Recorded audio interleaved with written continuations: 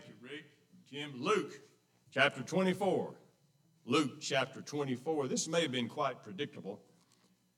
I can't really preach a series on road trips without including this one. Now, this is a familiar passage, and of course, most of the time it's on a Sunday evening when we look at this passage, because we typically will cover this passage on the evening after Sunday morning, simply because that's when these events took place. It's a familiar passage. We find ourselves on a familiar road as we read this passage of Scripture. Now, to my knowledge, none of us have ever actually walked on the Emmaus Road between Jerusalem and Emmaus. But in our personal lives, we've all been where these disciples walked. As we look at some of the things they were going through and some of the events that happened. And so we want to take one more look at a road trip in Luke chapter 24, verse 13. Would you stand as the Scriptures read, please? Luke chapter 24, verse 13. Now behold, two of them were traveling that same day to a village called Emmaus, which was 7 miles from Jerusalem. And they talked together of all these things which had happened.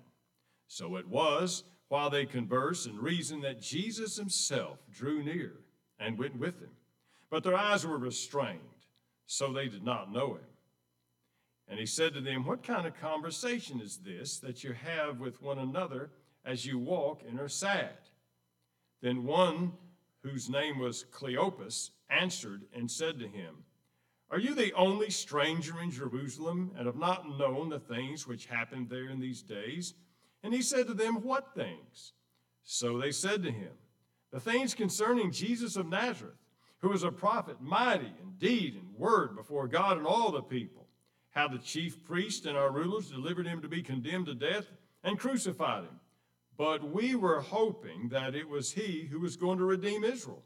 Indeed, besides all this, today is the third day since these things happened. Yes, and certain women of our company who arrived at the tomb early astonished us when they did not find his body. And they came saying they had also seen a vision of angels who said he was alive. And certain of those who were with us went to the tomb and found it just as the women had said. But him they did not see. And he said to them, "O foolish ones and slow of heart to believe in all the prophets have spoken. Ought not the Christ to have suffered these things and enter into his glory?" And beginning at Moses and all the prophets, he expounded to them in all the Scriptures the things concerning himself. Then they drew near to the village where they were going, and he indicated he would have gone further. But they constrained him, saying, "Abide with us, for it is toward evening, and the day is far spent." And he went in to stay with them. Now it came to pass, as he sat at the table with him, he took bread and blessed and broke it and gave to them. Then their eyes were opened, and they knew him, and he vanished from their sight. So they said one to another, "Did not our hearts burn within us while they talked with us on the road, and while they opened the Scriptures to us?" So they rose up that very hour and returned to Jerusalem, and found the 11 and those who were with him gathered together, saying, "The Lord is risen indeed and has appeared to Simon." And they told about the things which had happened on the road, and how he was known to them in the breaking of bread. Let's pray together. Father, we thank you for your word. We thank you that we find ourselves. And we ask that as we look at these passages, you would remind us of these things through the week, things we've heard through the day, the things that you've taught us. Father, we ask that we'd always look to you for our answers. Keep us on the right path, straight ahead as a church, as families, as individuals. Father, we ask for your direction. We ask for the wisdom to follow it. In Jesus' name we pray, amen. You may be seated. I would say of all the studies that we've looked at so far, this one's the road trips that we've studied so far, this is probably the most familiar with us. The wise men came from Babylon. And they had a long road trip ahead of them, and they traveled for weeks and weeks, and that's not familiar to us. And, of course, we know that Philip was scattered. He was driven out of Jerusalem by persecution and had to run for his life. That's not really familiar to us. Of course, then we have Joseph. His trip, it encountered like decades, and though all of us, of course, have had things we can't understand and things that turned out that looked really bad, we can't really identify with that, but this one this was familiar in a lot of ways. First of all, they're going from Jerusalem to Emmaus, and this walk was voluntary. They had made the decision to go, and they were simply going back to an ordinary place. It was a voluntary, almost like an everyday thing, except for the other things that had happened. The walk was in home territory.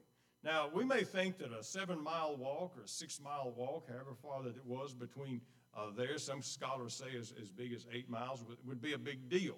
To give you a perspective, if you go from here to the Dollar General store, that's 6 miles. So go another mile to about the edge of Magnolia, that's 7 miles. Now, that might be an epic walk, but to them, that's how they traveled. It was not that big of a deal to them. And they were on a road that they traveled many, many times. Though this was not an epic road trip of sorts, this was just everyday thing to them. They knew every corner of that road, every hill, every curve, every landmark. They knew it. So this was familiar territory. This is where we are every day. This is where we are through the week. And of course, despite the fact they were in familiar territory, in that everything else was going as usual in their walk, they found themselves confused over the turn of events. Of course, it was the day after the resurrection. It was that evening. And so the whole weekend had been a weekend full of turmoil. They were so confused. Now, while Jesus was not taken by surprise, nor did he want his disciples, his 12, taken by surprise. As we mentioned this morning, in the weeks ahead of that, he told them over and over what was going to happen. These two individuals were not of the 12. So they may have not been privileged to have heard any of the warnings about what was going to happen. So it may have just totally kneecapped them, knocked the breath out of them. And it looked like that all their hopes were gone. They found themselves confused because they said, of course, many of the women astonished us. They said that the tomb's open and he's not in there. Now that the word astonished is an understatement because they weren't expecting to find him in the grave, and it was just totally in disarray, nothing they ever would have predicted. Then they were disappointed. Did you catch? But we expected things to turn out this way. They killed him in Jerusalem, but we expected him to be the Messiah, the one to redeem Israel. In other words, they were saying, all this is over now. And they found themselves obviously disappointed. And I think all of us, even though we've not had maybe some horrible, catastrophic events like Joseph or like Philip in our lives, and even though we may have had some sickness and grief and that sort of thing, we've all found ourselves confused over why things happen. Sometimes it's because things happen to us, but have you ever had something bad happen to another person? You say, I just can't imagine something like that happening to a nicer family. And so a lot of times we find ourselves confused over the events that we encounter, and to be honest, a lot of times we find ourselves disappointed in the way things turned out. And I've mentioned this before. Events disappoint us. Sometimes people disappoint us. And we find ourselves walking on this same road with these two unnamed followers of Jesus. We're confused. We're disappointed. We're kind of going about a routine. They were going on a road they had done before, but we're scratching our heads about some things. This is the reason I like this passage of Scripture. In the midst of all their confusion and all their disappointment, notice what it says in verse 15. Jesus himself drew near to him. Wow, that's the turning point. It's quite interesting. They didn't ask for him. They weren't wandering along saying, boy, would Jesus would show up right now. They didn't pray about it. Just when things were looking bleak and all, Jesus himself drew near. And that's quite something for us to think about. When things confuse us and disappoint us, I always like to, let's say it this way, you may want to look over your shoulder because Jesus is catching up with you. And Jesus caught up and drew near. Now, Jesus had done this before. Jesus had shown up at places where nobody ever expected him. You remember when he was at the well in Samaria and talked to that Samaritan woman? She said, I wouldn't have expected you to be here. You remember, of course, to the horror of the disciples when he was in the boat and he headed straight for the graveyard of the Gadarenes over there where the wild-eyed, crazy man was. they didn't expect him to show up there. Well, you remember on the stormy lake when the disciples were by themselves in the boat? There wasn't even a road there. Nobody expected him to show up there. But that's Jesus' habit, is to show up where people least expect him. Of course, they showed up there. So here on the Emmaus Road, Jesus shows up. Now, this is something that I caught as I looked at this. This actually is a promise kept. You may not expect this passage of Scripture to be tied to this, but think about it. Jesus said in Matthew chapter 18, verse 20, he said, wherever 2 or 3 are gathered together in my name, there am I in the midst. Now, this wasn't a church service. This wasn't an official gathering, but there were 2 people. Now, what did he say? 2 or 3. So the math turns out. What were they talking about? They were talking about Jesus. They were talking about the things about God they couldn't understand. And there were 2 of them together. And Jesus keeps his promise. And there were 2 of them together talking about spiritual things. And then Jesus shows up. See, sometimes we think about that passage of Scripture just having to deal with what's going on in church or a meet you at the poll or some kind of official meeting. It could be just where 2 or 3 of us are gathered together, maybe even in grief, maybe even in a hospital room, maybe of any other place, and we're confused about things, we're upset about some things, and we're talking about God and talking about Jesus, and we belong to him, and there he goes and shows up. Now, Jesus used some Scripture to make sense of their confusion, and that's important. That's important. When we deal with grief and tragedy and hardship, it's always best to look at the biblical perspective.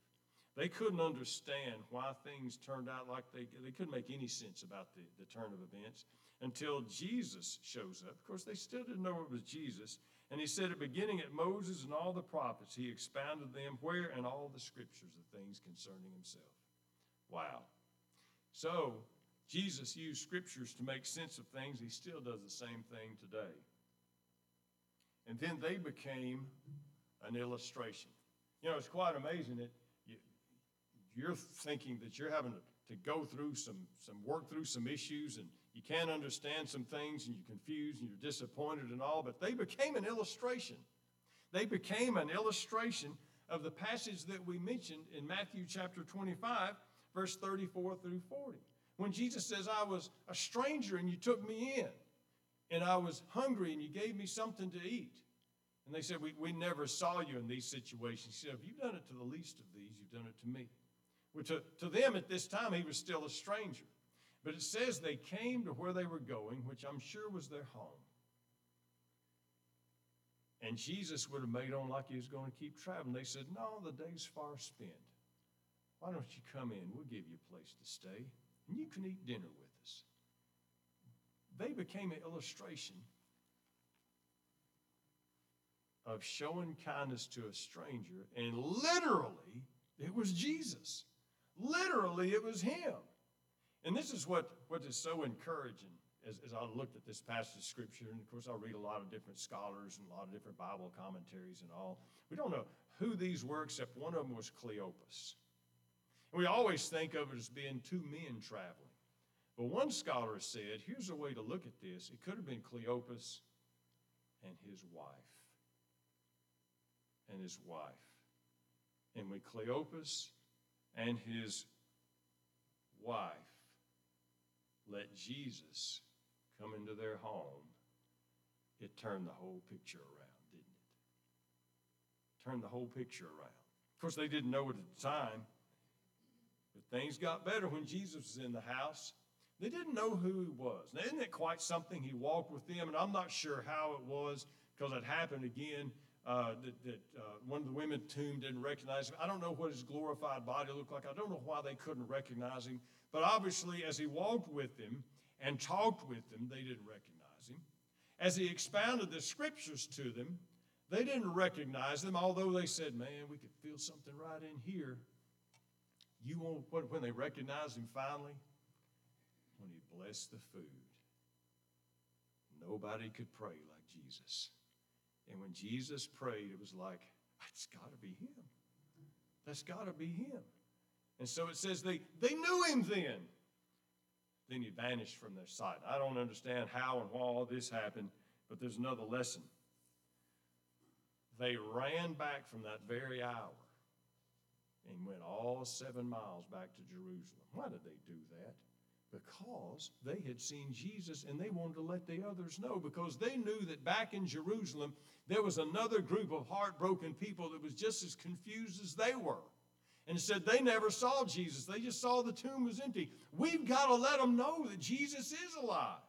So they ran back as much as they could, 7 miles. I'm going to say they walked pretty fast. But they went back that very hour because it was almost dark. They went all the way back. And they burst in to the room. And as soon as they got in, everybody said, "You'll never believe it.